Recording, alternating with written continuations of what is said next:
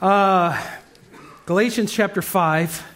We're going to finish this up this morning. I like to preach on something after we've had baptisms, something to do with discipleship, some area of the Christian life. And it just so happened we've been studying in Galatians 5 for a handful of weeks, and we'll finish this section up here on the Holy Spirit. And I think this is one of the main things that disciples of Christ need to be taught in the beginning of their journey all the way through, and reminded of all the way through their journey as disciples. And that is the role of the Holy Spirit within them. Of course, we learn about that in verses 16 through 26. And what we talked about last week, if you were not here, or if you were, I'll remind you of what we talked about last week, is that within us we have this strange but explained to us clearly from Scripture, competing conflict of desires. That we have both in us the Holy Spirit, who has desires for us and is producing in us desires of His in a way that we should live for Him.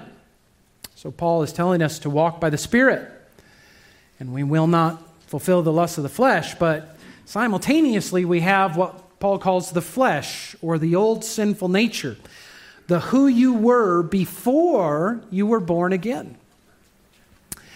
And the flesh, if you recall, has desires of its own. Verse 16. I don't know if you ever thought about that. Your old nature, your old man, has desires of its own that compete with the Spirit. Verse 17, the desires of the flesh are against the Spirit, the desires of the Spirit are against the flesh, for these are opposed to each other to keep you from doing the things you want.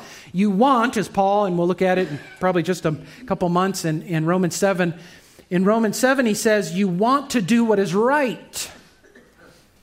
And that comes from the Spirit. You want to obey God. You want to be holy and righteous and loving and good and all of these things.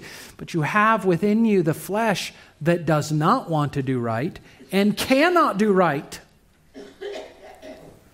And so the key is, the secret, if you want to call it that the Bible reveals in the New Covenant, is that we have to learn to say no to those sinful desires over and over and over again. And by doing that, we must kill them and put them to death so that we can follow obediently the Spirit's leading in our life and do what is right. That is what the Puritans believed every day of your life was largely about. Every day you wake up, and they said you are to be mortifying the flesh. That means killing it. Those sinful desires, saying no to them. And yet on the other side of the same coin, vivifying or living out the things that are right in the way the Spirit's leading you. That's the way you're supposed to be living as a Christian every day. Paul's helping us understand that. Romans 8, verses 12 through 14, I have a slide for that. He says, so then, brothers, we are debtors not to the flesh, to live according to the flesh. For you live according to the flesh, you will die. But if you by the Spirit, let me pause there for a second in verse 13. If you live according to the flesh, you will die. What that means is not just that you'll die physically, or that you're living according to the flesh and God's going to strike you dead with a lightning rod or something. What it is that you will continue to walk in that dead sinful nature all the way through your physical death and into eternity. What the Apostle John called the second death, which is unending and eternal and irreversible. So what Paul is saying is serious. You've got to pay attention to this. If I am a person who lives according to the flesh, I will eternally die. As Paul said in Galatians 5. I'm warning you, verse 21, that those who do such things, and he listed the works of the flesh, right? Those sinful things, you walk according to that, I'm warning you, you're not going into the kingdom of God. I don't care what anybody has told you. You are not on your way to the kingdom if your whole life is characterized by disobedience to God and living according to your fleshly desires. But, Romans 8, verse 13 again, if by the Spirit, so connect this to Galatians 5, if by the Spirit you are putting to death the deeds of the body, or that sinful flesh that makes your body want to do things that you shouldn't do. Because we use our body to obey the desires of the flesh. That's what you do. But if by the Spirit you put to death the deeds of the body, you will live. It connects with verse 24 of Galatians 5. Those who belong to Christ Jesus have crucified the flesh with its passions and desires. This is what our life looks like now. For all who are led by the Spirit of God, sons of God. Okay? Now, if you weren't here last week, now you're caught up with us. And if you were here last week, now you're reminded, because it's been a long week, right? It's always a long week. A lot of things go on in our week. Now you're up to speed. Before I go into the new material, let me just pray and ask God's blessing on it, okay?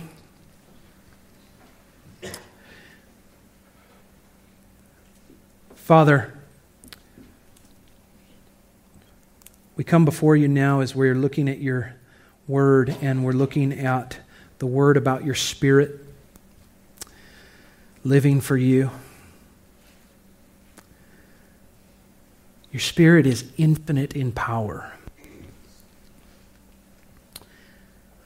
and has the ability right now to change hearts. So we beg for your Spirit to work in every single individual in this room right now, saving power and holiness and righteousness and real and lasting change. We will submit now to His leading in my message. I submit to His leading in my gifting and teaching, in our listening. So be glorified, God, for your saving works among us here at Calvary. We ask it in the name of Jesus. Amen.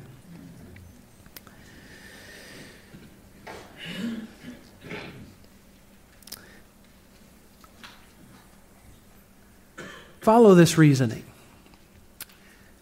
If everyone who is born again and is trusting in Christ receive the Spirit of God,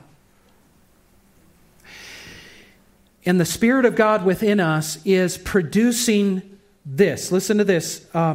Look at verse 22.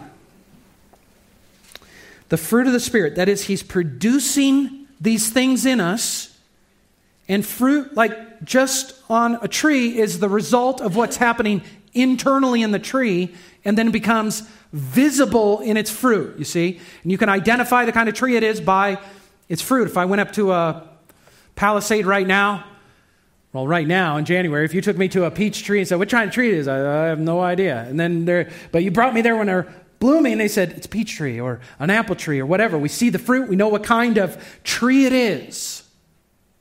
So follow this logic.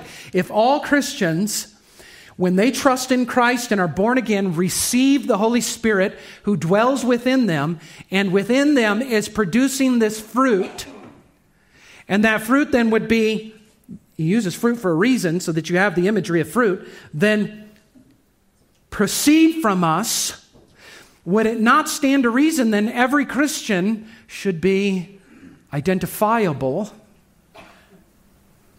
by the fruit they produce?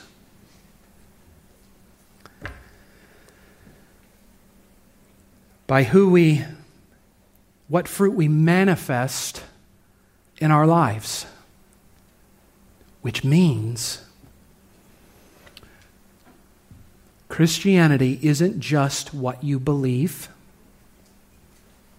or having the right doctrine and the right answers and the right theology or wearing the right clothes or any of those things.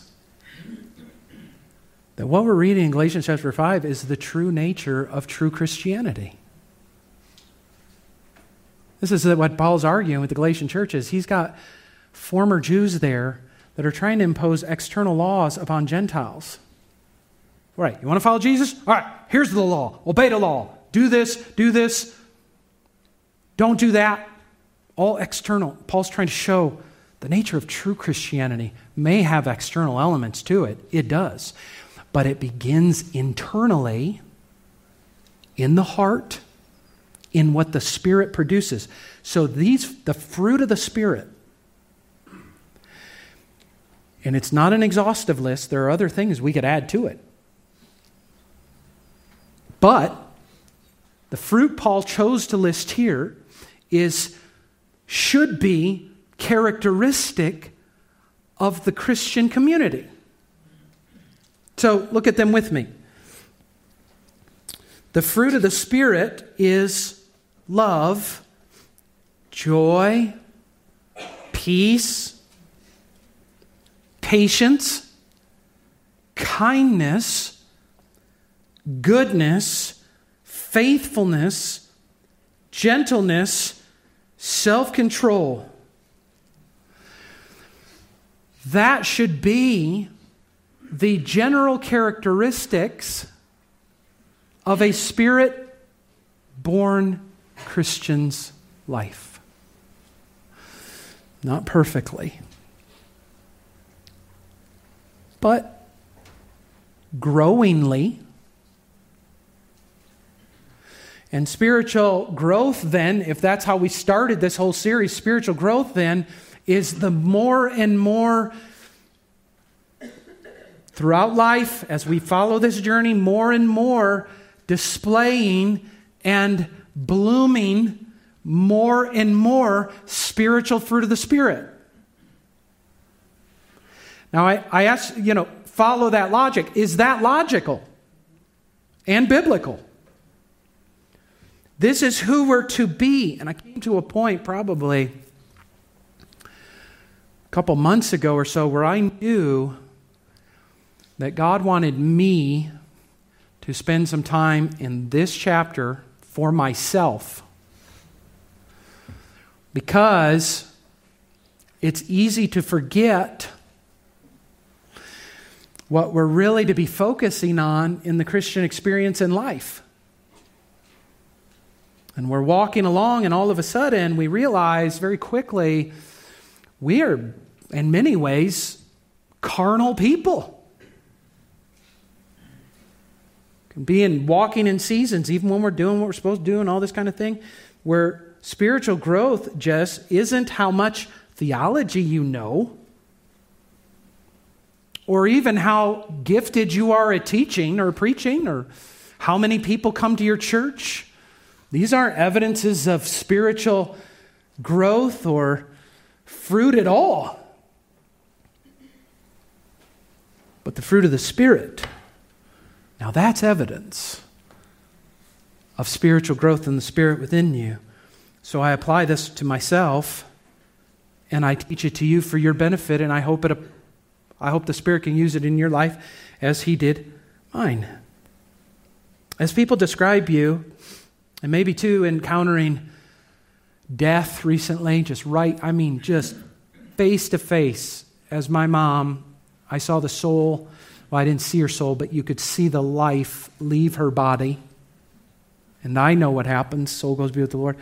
You kind of come in that kind of confrontation with death, and you realize, then you go to a funeral and you're hearing things, people say things about her, really good things about my mom, who I know bore the fruit of the Spirit consistently for the 47 years I got to know her and grew in that. But you hear those things and then you think, what will those closest to me describe me as? Are they seeing from me the fruit of the Spirit? Not the church, because guys, you're not with me at 2 a.m. at home or in the evenings or whatever. I want you to see the fruit of the Spirit, but does my family see this? So I'm just being honest. Just being honest with you. And what I have found is that when you focus on the fruit of the Spirit, He haunts you with these words. It's like they're always there in the moments of your life, and you're asking, am I walking in the Spirit right now? How am I supposed to respond to this situation? This person is, I know I'm supposed to be kind right now, or gentle right now, or loving right now, or at peace right now, or whatever it is. He is happy. The Spirit is happy. Remember we said this a few weeks ago? The Spirit's for us. He's happy to produce these things and to show us the way to walk. This is I'm certain, a joy of the Holy Spirit to help the children of God to walk according to the Spirit. So He will do that for you as well. Let me say just a couple of things here quickly, almost in passing, but I don't want you to miss them. Notice that most of this fruit could be described as being relational in nature. In other words, let's just take patience, and I'll describe it more in a minute, but patience, there's no way to demonstrate you're patient unless it's in the context of relationship. Or loving. If you were a hermit living on a mountain somewhere and never your whole life encountered other people, you couldn't claim to be loving. You may be, but we haven't seen it in action. These are all things that are relational. This is how you live with others. In other words, sometimes those who are closest to us are the best people to tell us if we're really these things. And it takes some guts to ask the people closest to you. And then it takes some humility to listen to them and see where you need to grow in the Spirit. It's relational. This whole context is relational, especially in the context of the church. He starts it out. Look at verse 13 of chapter 5. He says, you're called to freedom, brothers, only do not use your freedom as an opportunity for the flesh, but through love serve one another. Code for the church. For the whole law is fulfilled in one word. You shall love your neighbor as yourself. But if you bite and devour one another, watch out that you are not consumed by one another. That's flesh, right? And on the other hand, serving one another through love, that's spirit. He says, verse 25, if we live by the Spirit, let us also keep in step with the Spirit. Let us not become conceited. Listen, provoking one another, envying one another. It's all in the context of relationship. So the fruit of the Spirit born in you for other people. Chapter 6, verse 1, brothers, if anyone is caught in any transgression, you who are spiritual should restore him in a spirit of gentleness. That's one of the fruit of the Spirit that he mentions. It's all in the context, you see, of relationship. One misconception about true Christianity is that it's just about you and your personal relationship with Jesus. That's a misconception of biblical Christianity. It's just not true. It is partly about your relationship with Jesus that you come to personal faith in Him. I get that.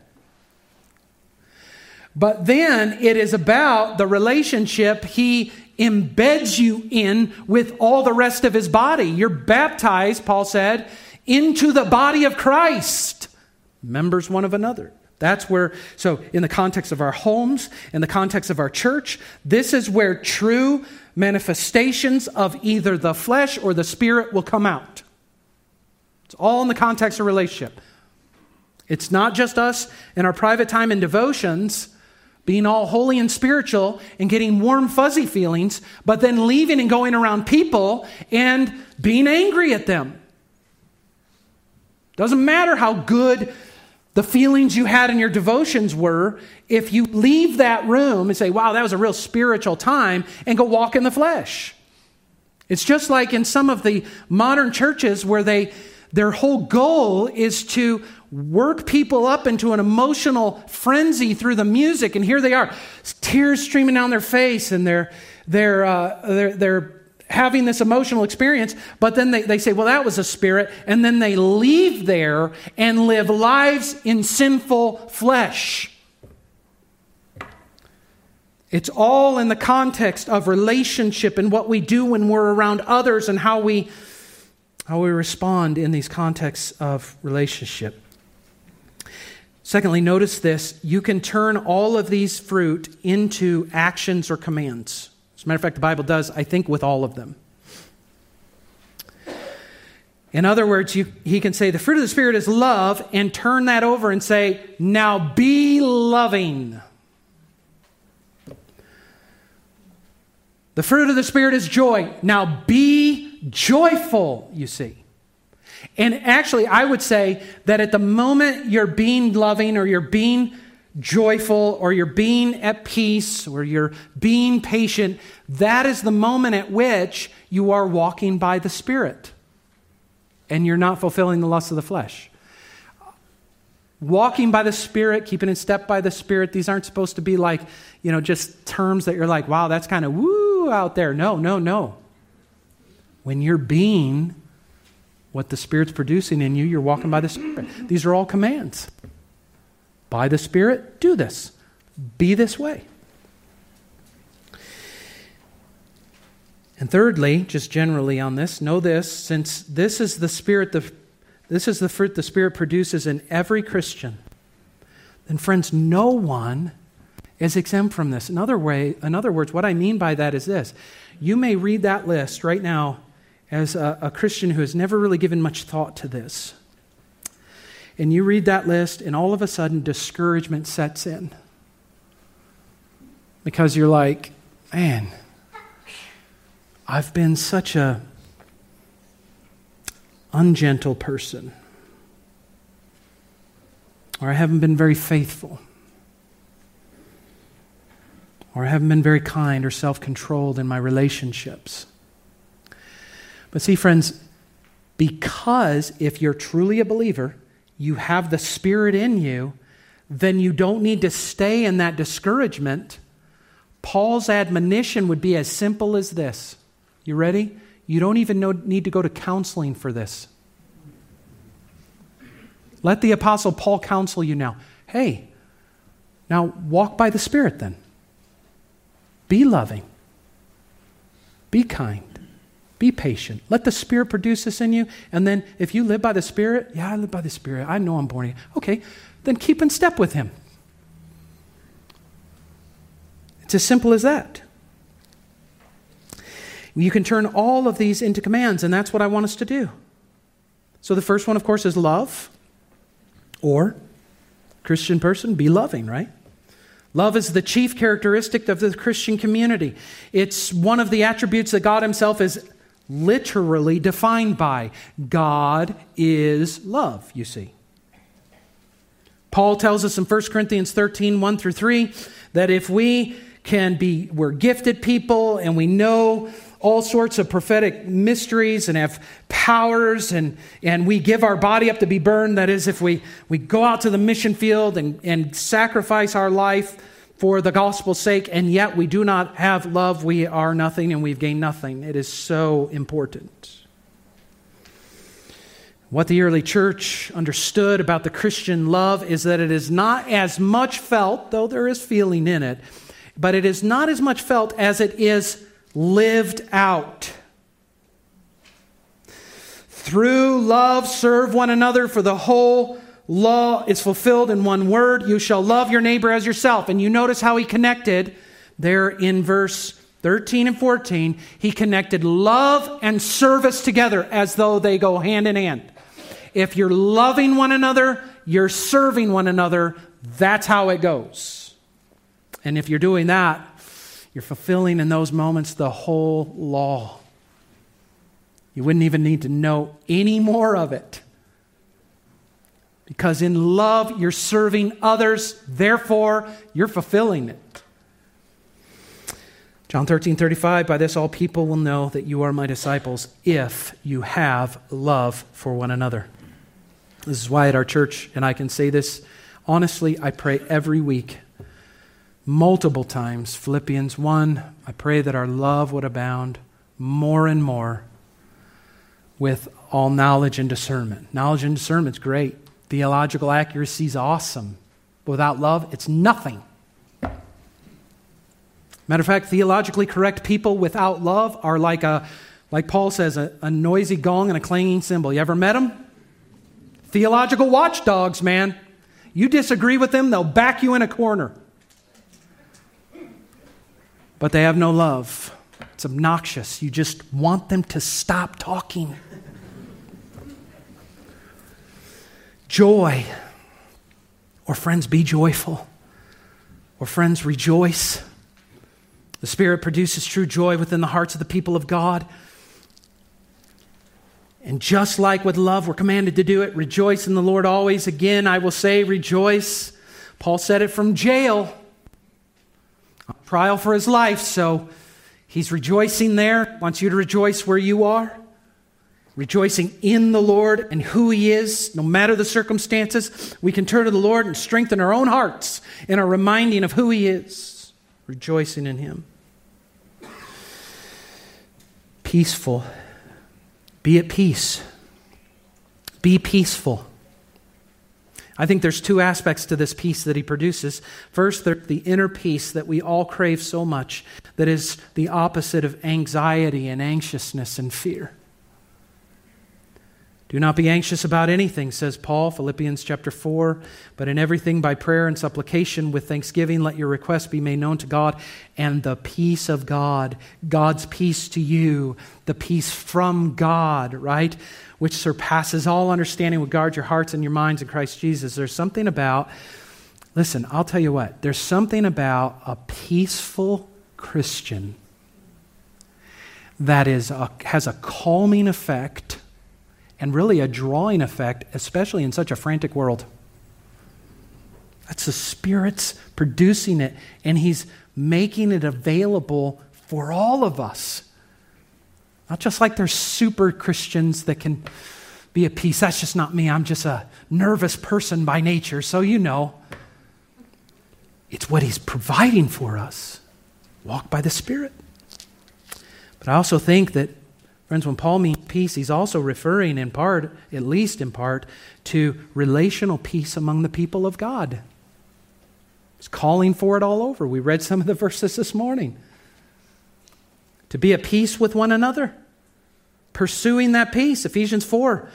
I urge you to walk in a manner worthy of the calling to which you have been called, with all humility and gentleness, with patience, bearing with one another in love. Listen to this. Eager to maintain the unity of the Spirit in the bond of peace. He's producing peaceful unity among His people. And as soon as you come in with dissension or division or strife or envy, those works of the flesh that are so evident, it's interrupting the Spirit's fruit. You're actually resisting against the Spirit.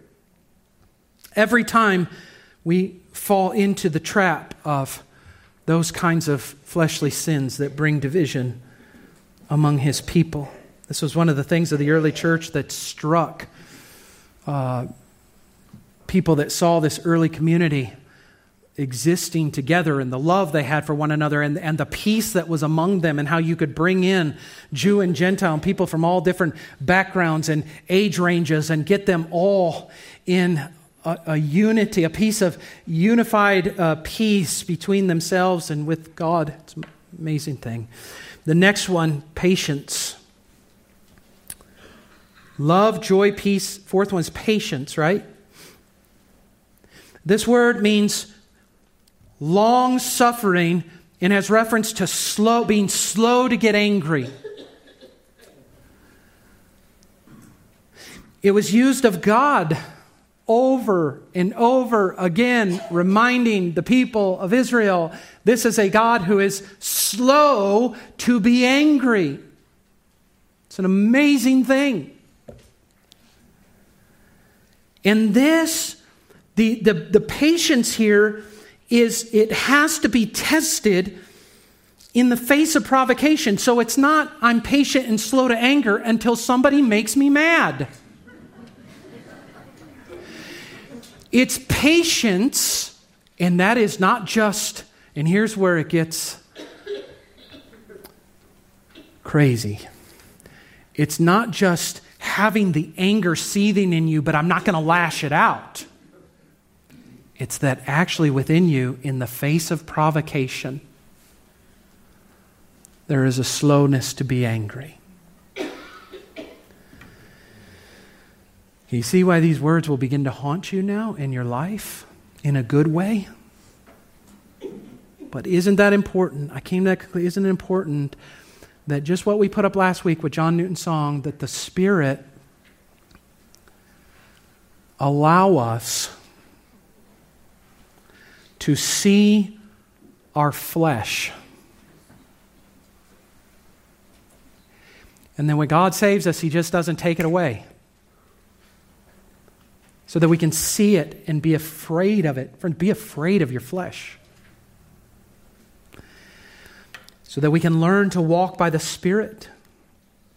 That patience, Paul tells us in 1 Timothy 1 that Jesus has a perfect patience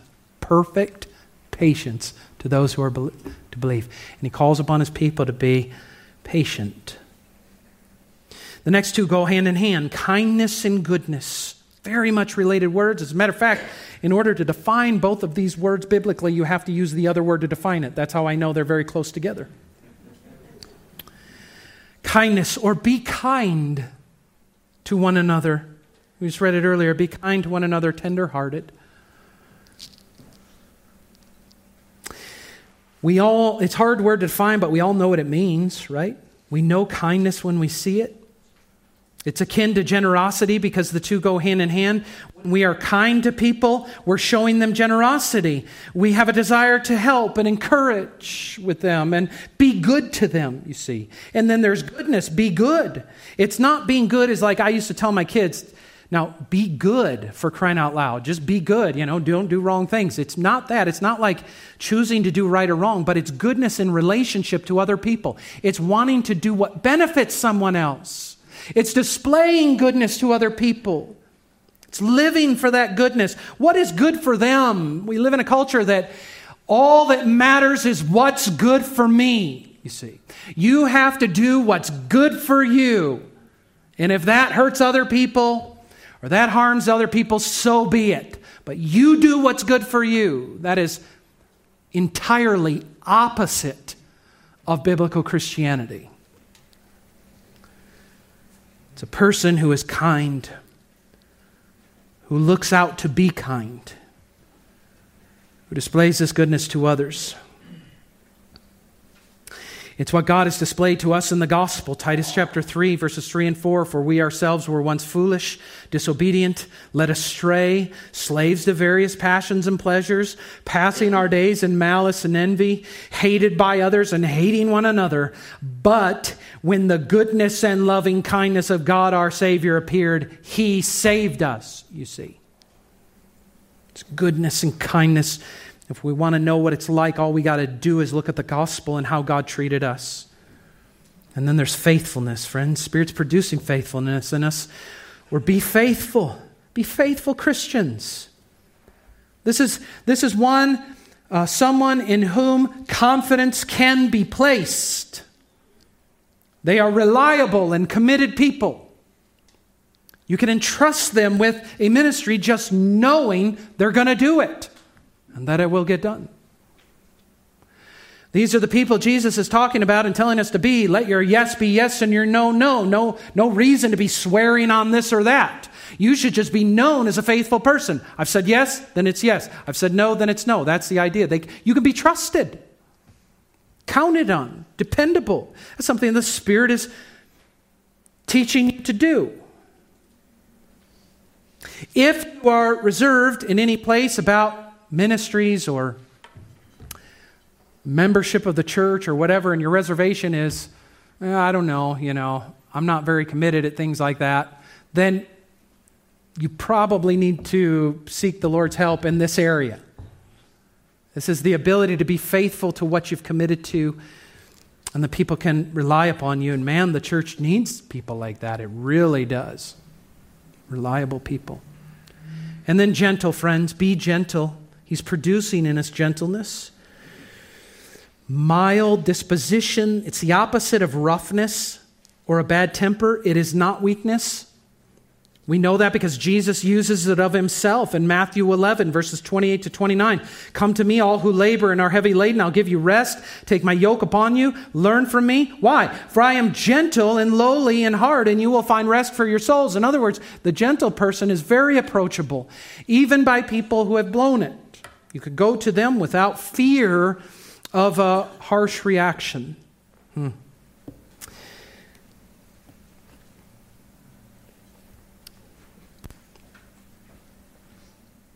As I read earlier, Paul will use this word again, gentleness, in the way the church as spiritual people is to restore anyone who's caught in any transgression. No qualifiers. You restore one in the spirit of gentleness and carefulness, considering yourself lest you too be tempted.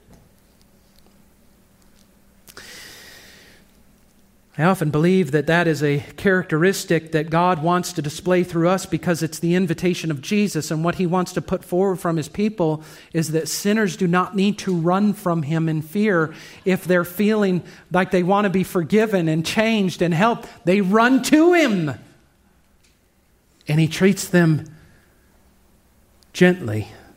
He cares for them gently. And then the last one is self-control.